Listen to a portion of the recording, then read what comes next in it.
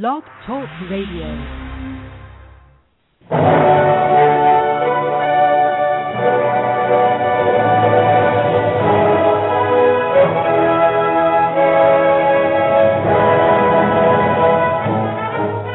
Ladies and gentlemen, welcome to Movie Addict Headquarters with your host, Betty Jo Tucker, author of Confessions of a Movie Addict, right here at www.blogtalkradio.com.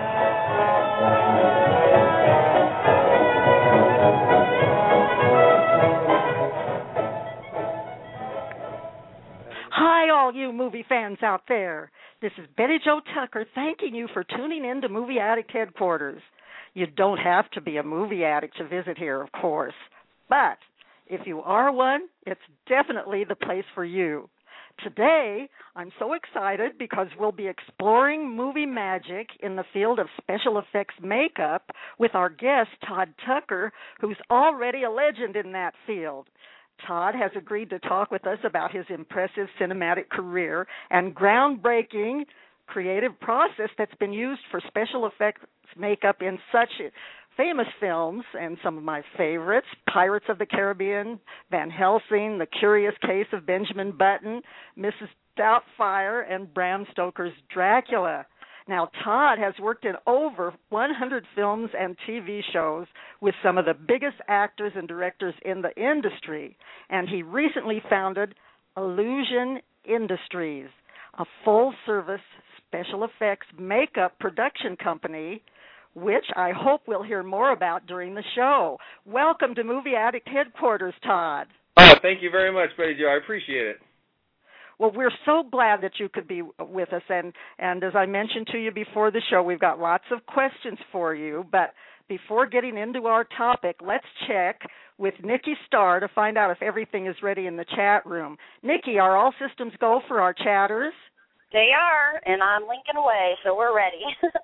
Oh, thanks, Nikki, and thanks to the people who sign up to chat. We really appreciate them as well as our other listeners, and we also appreciate the fact that the Mad Movie Man, A.J. Hakari, one of our favorites, has agreed to co-host today, and I see he's on the line, so let's say hi to him right now. A.J., thanks for agreeing to help with today's show. Anytime, Betty Jo. Always glad to hop in and wax cinematic with you whenever you want. I'm so glad to hear that, and it's always great to have you back with us, and especially because this is an area of interest to you. But I wanted to tell all of our listeners and tell AJ how sorry I am. I just found out that the last couple of times that AJ has been on our show, I've mentioned that he has a wonderful new blog, and I haven't given it the right name, so I want to make amends for that. AJ, will you tell everybody what your new blog is and how they can find it?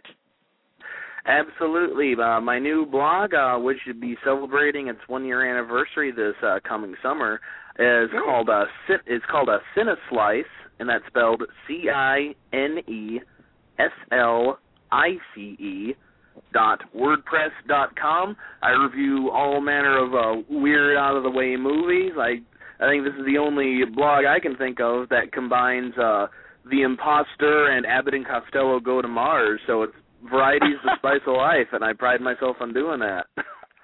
Well, you know that I love your reviews, and I know that you're very discriminating with your reviews, but very clever, very amusing, and I definitely recommend listeners to check out your Cineslice blog. And thank you, Nikki, for putting the correct link in the chat room. That's very very helpful. Now, you mentioned that you have an interest in weird, out of the way movies, but I know you're a great fan of horror films too, and I think that our guest Todd has had lots of experience in that area. So I'm so glad that you're here. And in fact, why don't you start the ball rolling with some of your questions for Todd, AJ? Absolutely. You know, the horror movies, the big thing with those is the makeups are more often than not, what are the images that stick out with people, going way back to 1925, Lon Chaney's Phantom of the Opera. Like, how many people know that scene of him being unmasked, and you see, like, that death's head skull, like, look to him with those teeth bugging out and those sunken eyes, and, moving on to the Universal horror movies where Bela Lugosi's makeup, that whole setup, has basically become what the vampire looks like. You ask someone, okay, what does a vampire look like? More often than not, they'll go right to Bela Lugosi's Dracula, even though they could probably have never seen Dracula in their entire lives. So makeup does more than just, kind of make things, exciting and weird. Like, they stick with people. They resonate with people. So, Todd, for our first question here, there's no better place to start than the beginning. So, what drew you into the world of effects makeup to begin with? Well, I was one of those only children that became obsessed with the theater and movies, and I went to the movies every weekend, like Saturday and Sunday, all day long, because I just loved watching films. And me too. Going as far back as The Wizard of Oz as a kid, that just was so mind blowing to me. And then so many great movies came out when I was a kid, like, Jaws and Star Wars and E.T. and all these great, oh, man, legendary films, and it just sucked me in, and I just loved all the creatures and the characters and kind of going to another world. So as I got older and I realized I was artistic, I started just veering my artwork that direction, and then started learning how to sculpt and paint and make masks and puppets, and eventually moved to Hollywood and start doing it professionally. Cool. Oh my gosh, that's that whole part that you talked about when you were a kid, going to the movies on Saturday and Sunday. That really resonates with me. That's exactly the way I spent my weekends. And The Wizard of Oz, I have an original poster of The Wizard of Oz. It's right. I'm looking at it right now. It's right above my desk. And it's got Judy Garland, Frank Morgan, Ray Bolger, Burt Lahr, Jack Haley, and in their characters, their characters are looking down at me, and they inspire me. They inspire me every day, because that movie just was perfect. I just can't think of one boring moment in it. So I identify with that, and now I know why we just had to have you on this show, Todd, because you're a movie addict. You belong here. No, I'm addicted. I am probably worse than a lot of people. Yeah, I even to this day, I mean, my family, I take them out to the movies usually at least every other week. We go out, and I just can't get enough of it. And it really, for me, it really changed my life, because since I've seen Jaws, I have not gone into the water. I mean, I had lifelong impact from films that probably could use a lot of therapy. I know the feeling. Well, I'm sorry, I didn't mean to break in, A.J., but I had to mention how much Todd is like us, because, A.J., I know you're the very same way.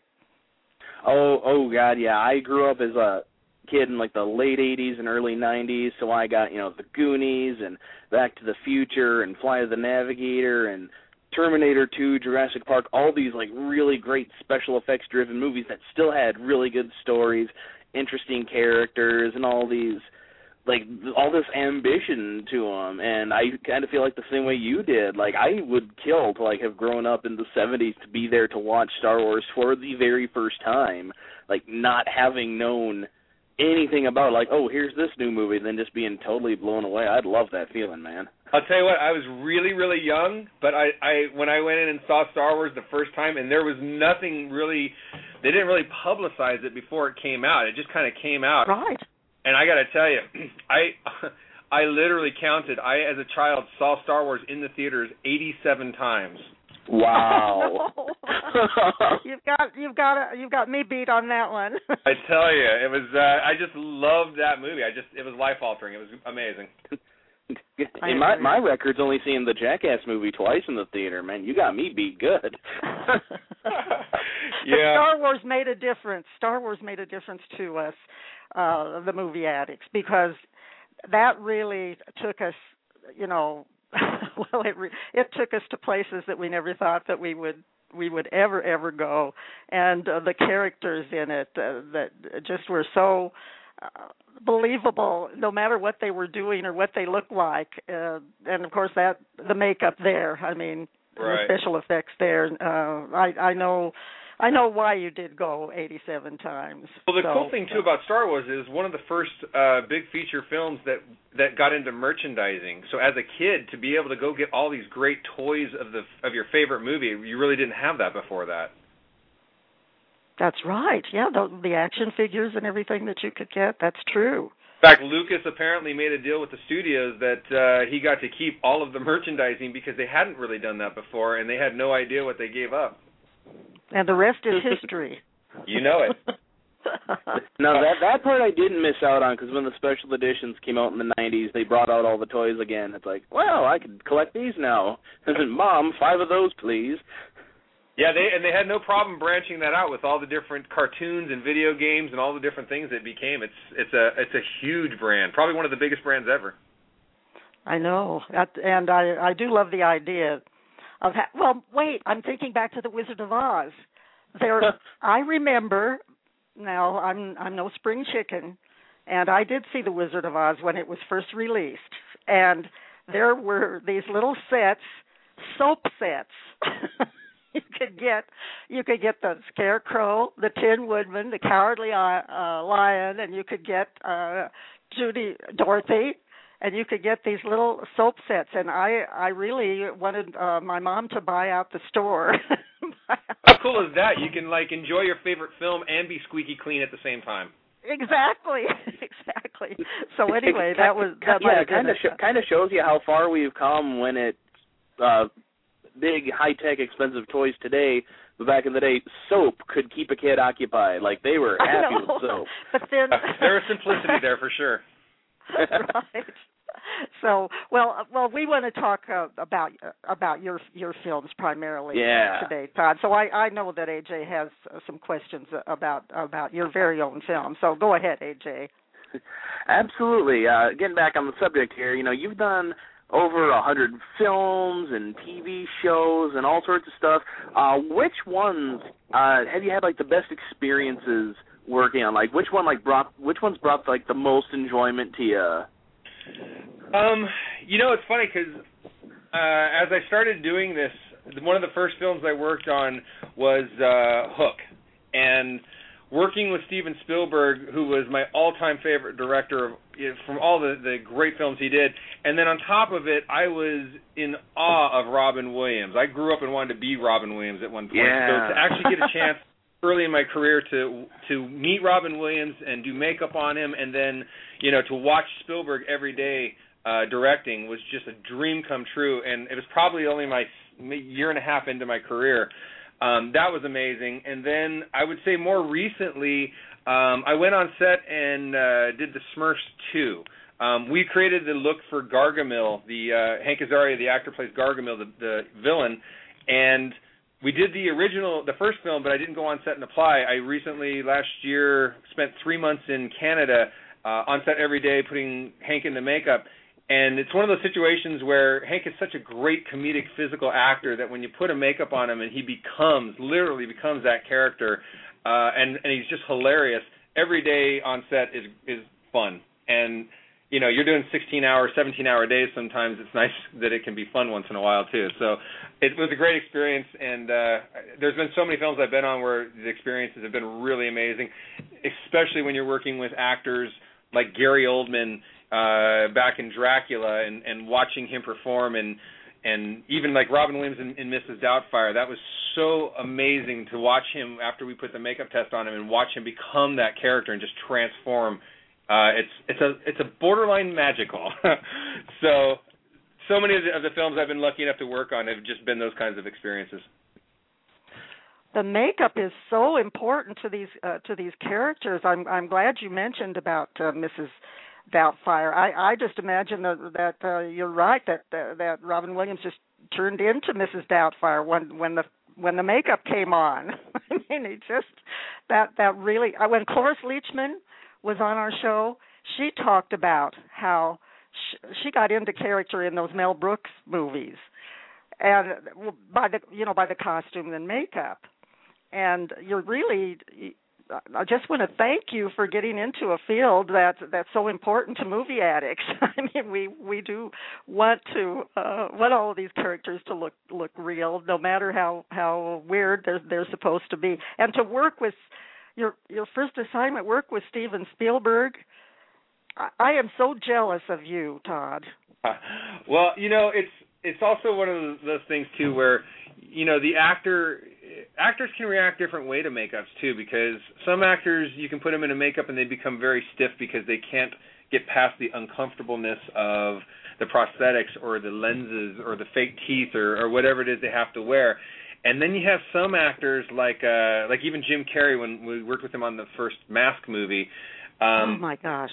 Who just all we had to do, we did a head cast of him for the film before we started creating the makeup in Florida while he was filming Ace Ventura, and he hadn't really become a huge star yet. And we were in a hotel room doing his head cast, and we had made some fake teeth that were the Mask teeth, and we fit them in him just to kind of see, what they look like, and they were really big, so we wanted to make sure he could still talk. And I kid you not, we put those teeth in him, and it was like turning on a light switch. He started bouncing off the walls, literally, turned into this character. And I remember me and the two guys that were there, we were literally on the ground laughing so hard because he just went nuts. And it was just so much fun to watch somebody transform like that because of something that you've done to them. So it's a really cool experience. Oh my gosh! Yeah. You not only work with Steven Spielberg, you worked with Jim Carrey. I'm getting greener and greener with envy. I'm looking right up here now to the left of my desk, and there's an 8x10 glossy photo of Jim Carrey just looking at me.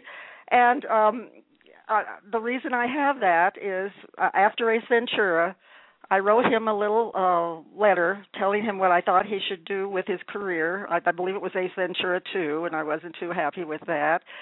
And so a couple of weeks later, here comes this photograph to me, signed, "Spank you very much." He's got this sad face, just looking out.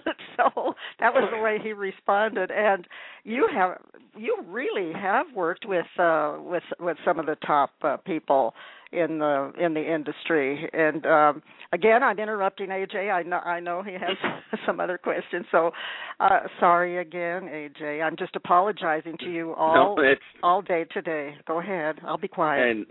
No problem. But yeah, the whole makeup process can be really arduous to some people. It kind of makes you realize what a pro Boris Karloff was back in the day for The Mummy, to have all that very torturous makeup. You watch some of the documentaries and hear Rick Baker, talk about everything that was done to him, and it's like, oh man, how did he even get out of that shoot with his sanity intact? Well, those makeups took hours and hours too, because they didn't have the technology back then. So those makeups, I think some of them took up to 6-7 hours.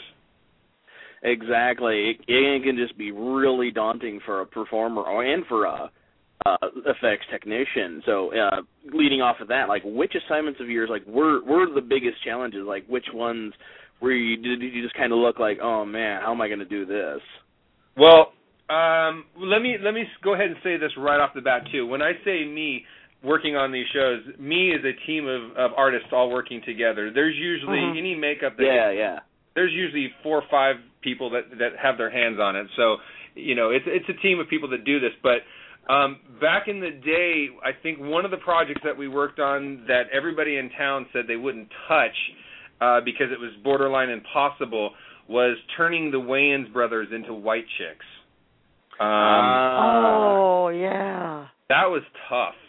Just because, the guys are pretty, it wasn't just turning them into women, it was turning them into attractive women. And the guys are guys, and they were actually in pretty good shape. So it was like they went on diets. We did a number of different makeup tests to try to find that look.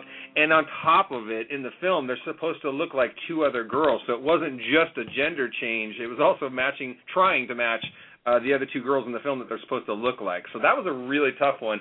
I think we did okay. It didn't nail it, but I think the characters that we created and the way they played it off is what made that movie work. Oh my gosh, what a challenge that would be. But I do think that you rose to the occasion because they did look okay. Up with a lot too, because we had to airbrush their entire bodies at time to change the skin tone, and then they had full prosthetics on their face and dentures and blue lenses and wigs and high heels, and I don't know what they were thinking, but it worked really well. I thought the movie came off really well. Well, have you ever had an assignment offered to you that you turned down, and then you kind of wish that you hadn't? You know, not really. I've had to turn down offers. Actually, the one thing that I've had to turn down because it can't be done successfully is that I got pulled in by a major director on a film, and they wanted me to take a 32-year-old, very famous actress and make her look 18 and do a youth makeup on her. Now, we've tried this before. You can do lifts and actually pull their skin back and try to get almost like a poor man's facelift. You can do things like give them braces and obviously do their hair and their makeup different, give them pimples and little things like that. But I was shown a picture of what this actress looked like when she was 18 and how she looks now, and the director said, I've had people come in and say they can do this, and you're the top person. Tell me the truth. Can this be done? And I told the director, if I could truly make people look that much younger and be very real about it, I wouldn't have to do makeup effects anymore because I would be rich beyond belief. Oh, yes. It really can't be done. And when we worked on Benjamin Buttons with Brad Pitt, as an example, we did all the old age makeups, but as soon as Brad was at the age that he really is, when they started going younger than that, they had to do it digitally because there's really no way to do it as a makeup. It just doesn't work. So there's been a couple times I've been asked to do that, and a lot of people might jump in and say, yeah, we can make that work and do a job that doesn't really work.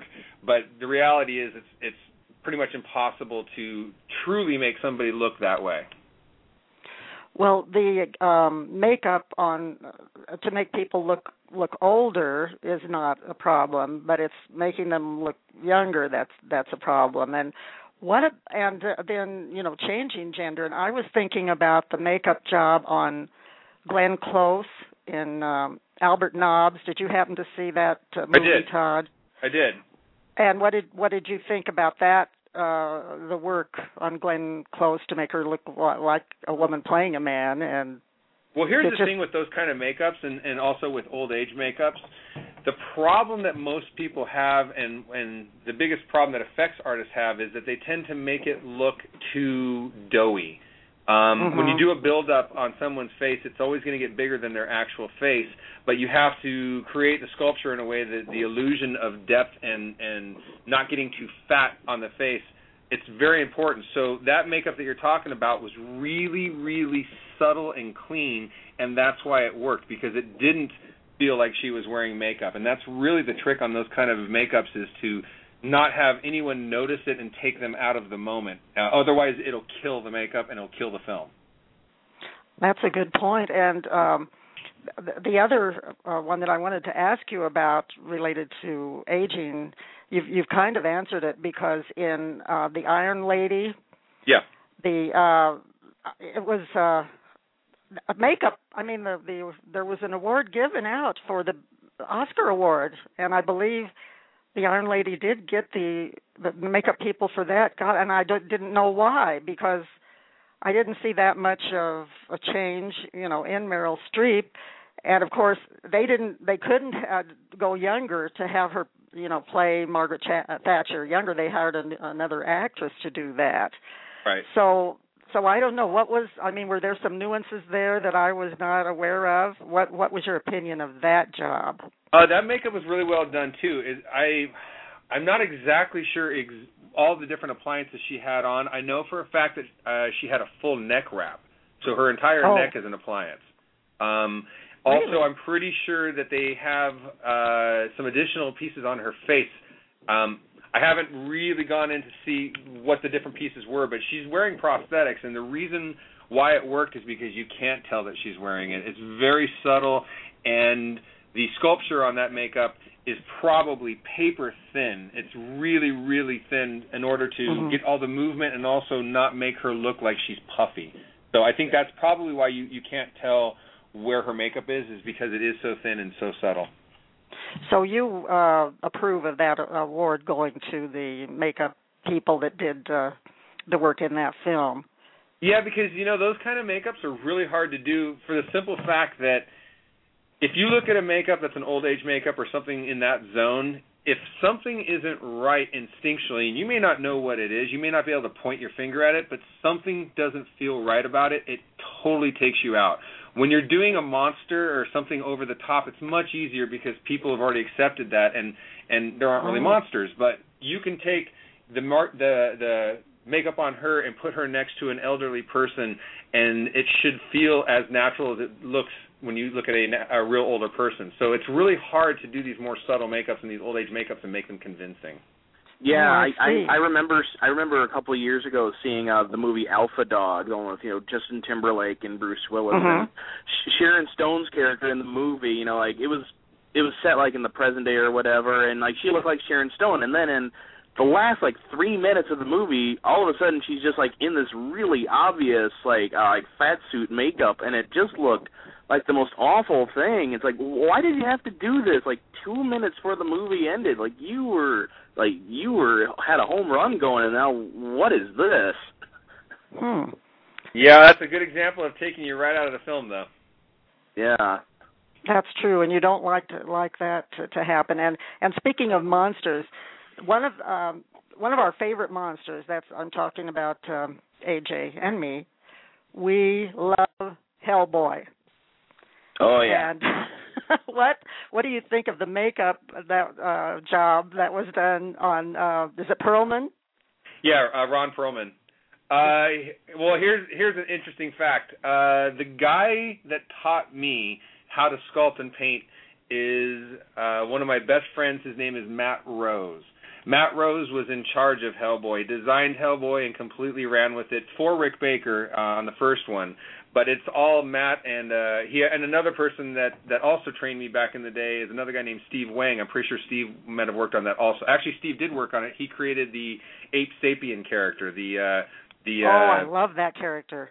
So those two guys are the guys that taught me back in San Jose when we were all kids hanging out together, and they are completely responsible for the reason why that film looks as cool as it is, and the makeups look great.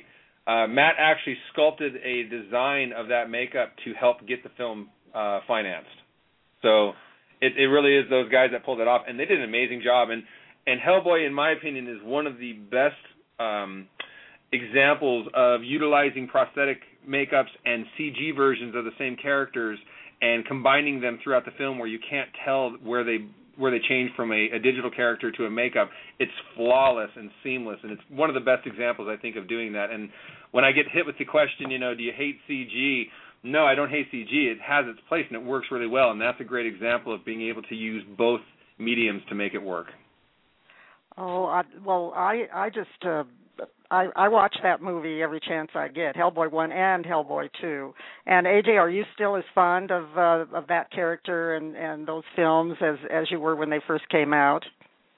Oh, absolutely, and not just the Hellboy design, all the creatures, especially in Hellboy 2, when you've got the prince and princess there, and all these really distinct, cool designs, and you've got that combined, like you said, that's a combination of practical effects and CG that's virtually seamless. I am guilty of kind of harping on CG and my reviews and it being overly used, but it can be useful, if pulled off really well. And Hellboy and Hellboy 2 are two really good examples of those kind of styles coming together to create this really fascinating world.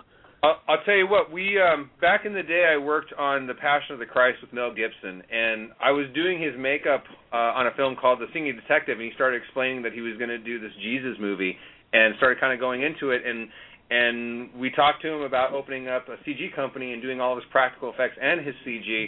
and he let us do it, and we opened up a company and did 138 visual effects shots.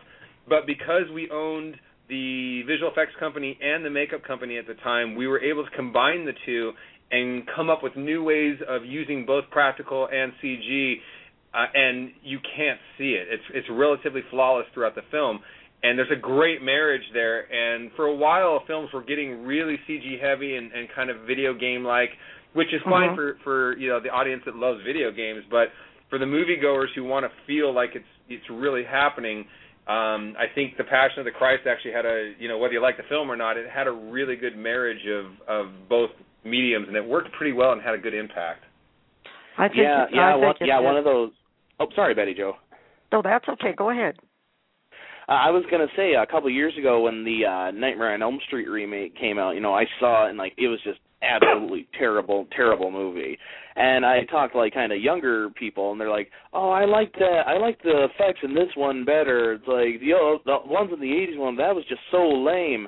And it's like, are you kind of kidding me? The CG wave of fake Freddy coming out of the wall is more convincing than knowing that there's a guy stretching his hand over her bed in that original movie. It's it may look a little bit on the dated side now, but at least watching that original Elm Street movie, there's somebody there. It has substance, and in stuff like the Elm Street remake and The Mummy Returns, which is kind of an early example, but still had that really awful rock crab monster thing going on that is absolutely awful. It's hard to think how people can look at it and go, "Yep, that's okay, I accept that." It's what?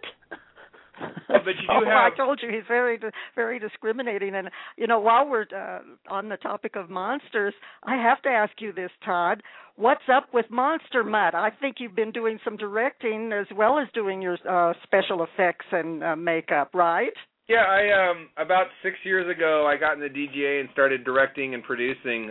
For a while, I was second unit directing some of the films that we were doing makeup effects for because I knew how to shoot the effects. And then I created this story called Monster Mutt, which is about a family dog who gets kidnapped by an energy drink company and is used as a test subject and becomes this big, lovable, overgrown monster dog. And find its way home. The kids try to find a cure for him before they get found out. It's very kind of my Spielberg, Jim Henson combination film from my childhood. It's a very sweet, soft film. I made it for kids 5 to 10. But it's not downplayed to kids. It's fun for adults too. And we did everything practically. I did a guy in a big dog suit. I didn't try to make it look real because I was making it for kids. I didn't want to go with a big CG dog and make it scary. I was trying to make it lovable and kind of like E.T.-ish in that sense. And it ended up doing really well. It won the Best Comedy at the International Family Film Festival. It got worldwide distribution. You can see it now at DirecTV, iTunes, and Vudu, and it was a Walmart exclusive, and you can get it at Walmart, Target, and Amazon.com. So it ended up doing... Oh, good, Monster Mutt. I nice. have to get a copy of that, and that sounds right up AJ's alley, especially since it has one of our friends of the show in the cast, I believe, Zach Ward. Is he playing one you guys know Zach. Zach has been. Every Christmas. We do, around Christmas, we do a tribute to A Christmas Story, and Zach Ward is the guest that we have him on tape, and so we always play his interview around Christmas time, and he's just a delight. So what did he play in Monster Mutt? Well, he is the owner of the energy drink company who's the bad guy who ends up getting bit by the dog when it's escaping, and he slowly becomes a monster throughout the movie. And becomes a full-on creature at the end. And I tortured Zach and put him in a huge monster suit. He wanted to kill me. He was like, "Dude, really?"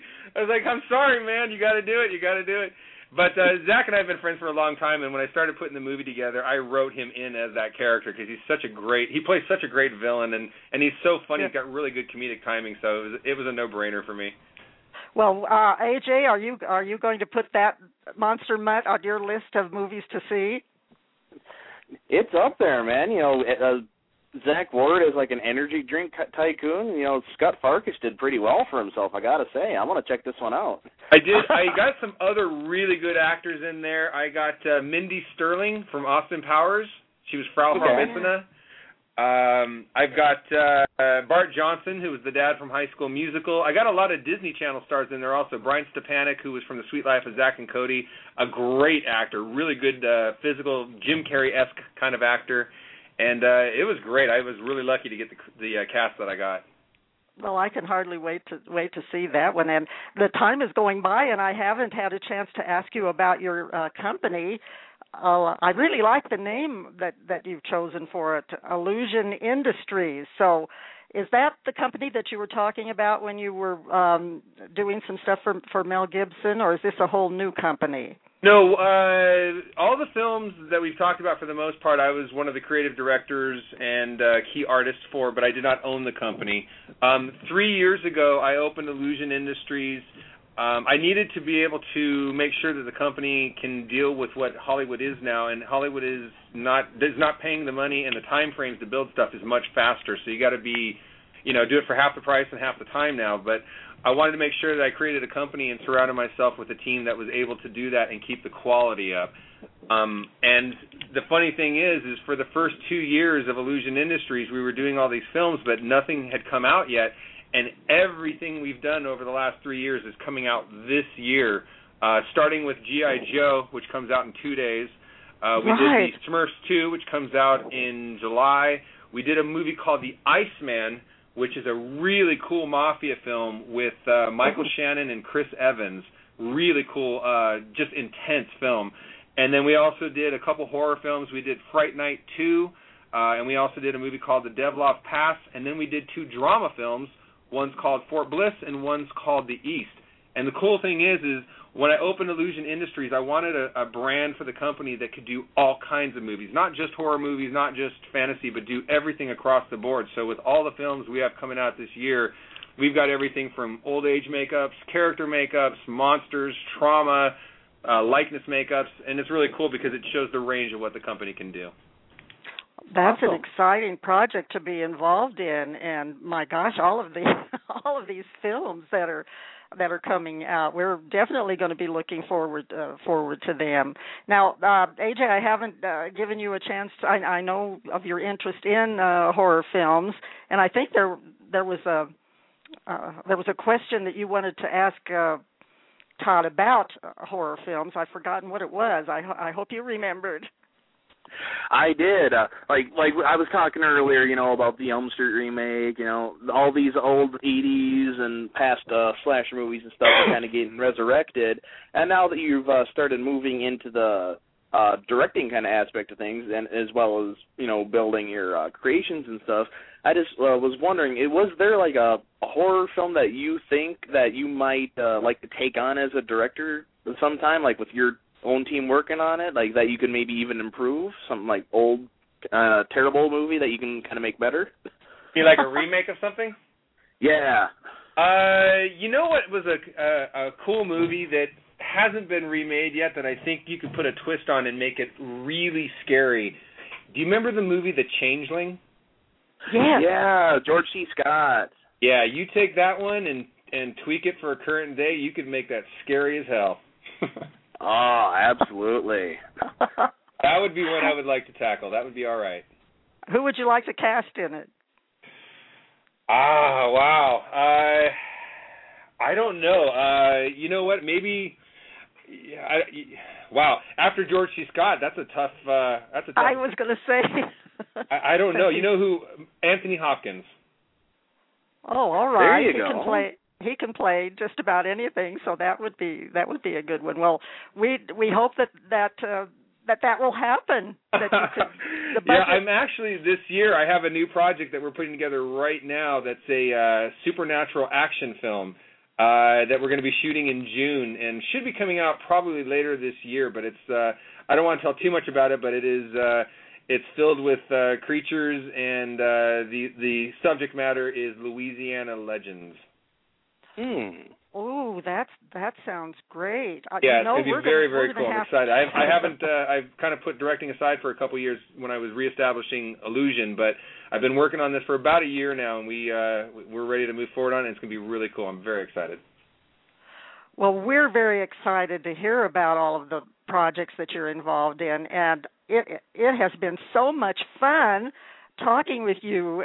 I hope that we can get you back, because 45 minutes isn't long enough to have you as a guest. Would you agree to come back in the future and continue this discussion? I would be happy to, and if it's okay, because I respect my team so much, if it's all right, I can give a shout-out to my crew here, my business partner, Ron Halvis, my two key artists, Martin Astles and Joe Caldwell, and my two production coordinators, Adam Walls and Jane Finster. They are definitely the reason why I am able to do all of this.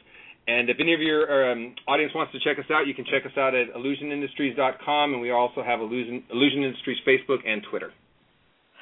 I encourage all of our listeners to find out more about Todd and Illusion Industries, and we'll be looking forward to having you back on the show.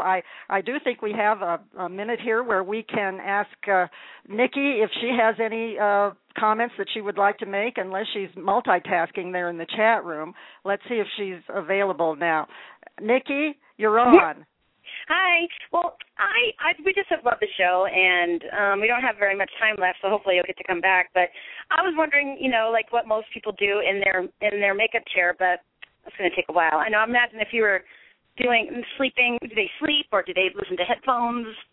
Are you really the one that does it all? I mean, Everyone's kind of different as to what makes them relax. I try to get the actors as comfortable as possible, because it's usually at least an hour, if not 3 hours worth of makeup time. So, I try to find out what kind of music they like, or if they're, if they like the lights a little lower, or candles, or whatever. Just find out what their thing is, so that they can at least try to enjoy the experience on some level. That's awesome. Great question, Nikki, and a wonderful response. And I am just so sorry to have to say that the time is almost up. And I want to thank you, Todd, for being such a fascinating guest, and wish you the very best for success of Illusion Industries, and we'll look forward to hearing from you more in the future. But this is Betty Jo Tucker giving a big shout-out to the folks at Blog Talk Radio for featuring this episode as one of today's staff picks. We really appreciate it. And big shout-out to our excellent co-host, A.J. Hakari, and producer extraordinaire Nikki Starr for all her help. Special thanks again to Todd. And to our chatters. I'm sorry we didn't pay that much attention today to chatters, but there was just so much to talk with Todd about. We really appreciate the chatters for being with us, and also all of our other listeners. I hope everyone enjoyed the show. Please come back next time, when our guest will be the great Tony Babino, who is a singer, entertainer extraordinaire, and many of you heard him with his Al Jolson imitation on last week's show, and we get him for the entire show next Tuesday. So I hope you will join us. I'm sure you will enjoy that show. That's all for now, folks. So in keeping with today's theme about special effects makeup, I don't think we can go wrong by closing the show doing the Time Warp again, which is one of Nikki's favorites, and it's from, of course, the Rocky Horror Picture Show. So I want to see everyone up and dancing the Time Warp right now.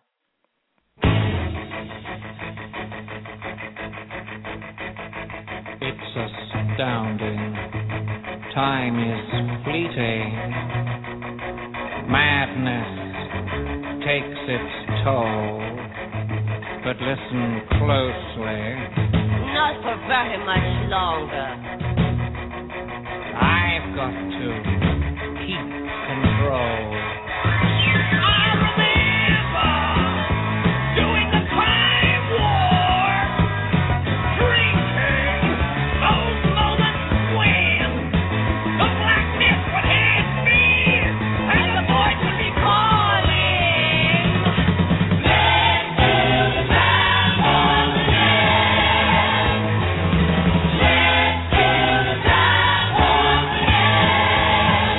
Just a jump to the left, with your hands on your hips.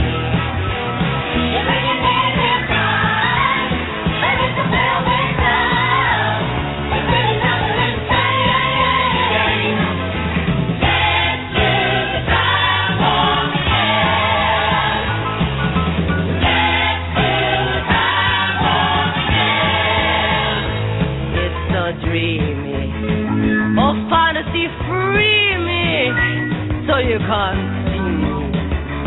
No, not at all. In another dimension, with voyeuristic intention, well secluded, I see all. With a bit of a mind flip. You're into the time slip. And nothing can ever be the same.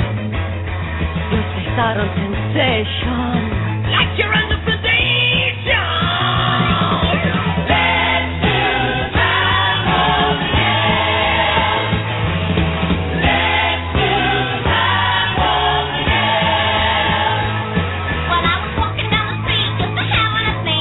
When a snake in the guy gave me a cheap old wing. He took me on, he took me by surprise. He had a stick-out track and a devil's eyes. He stared at me and I felt a change. Time and nothing ever would again. Let's do time again. Let's do time again. It's just a jump to the net.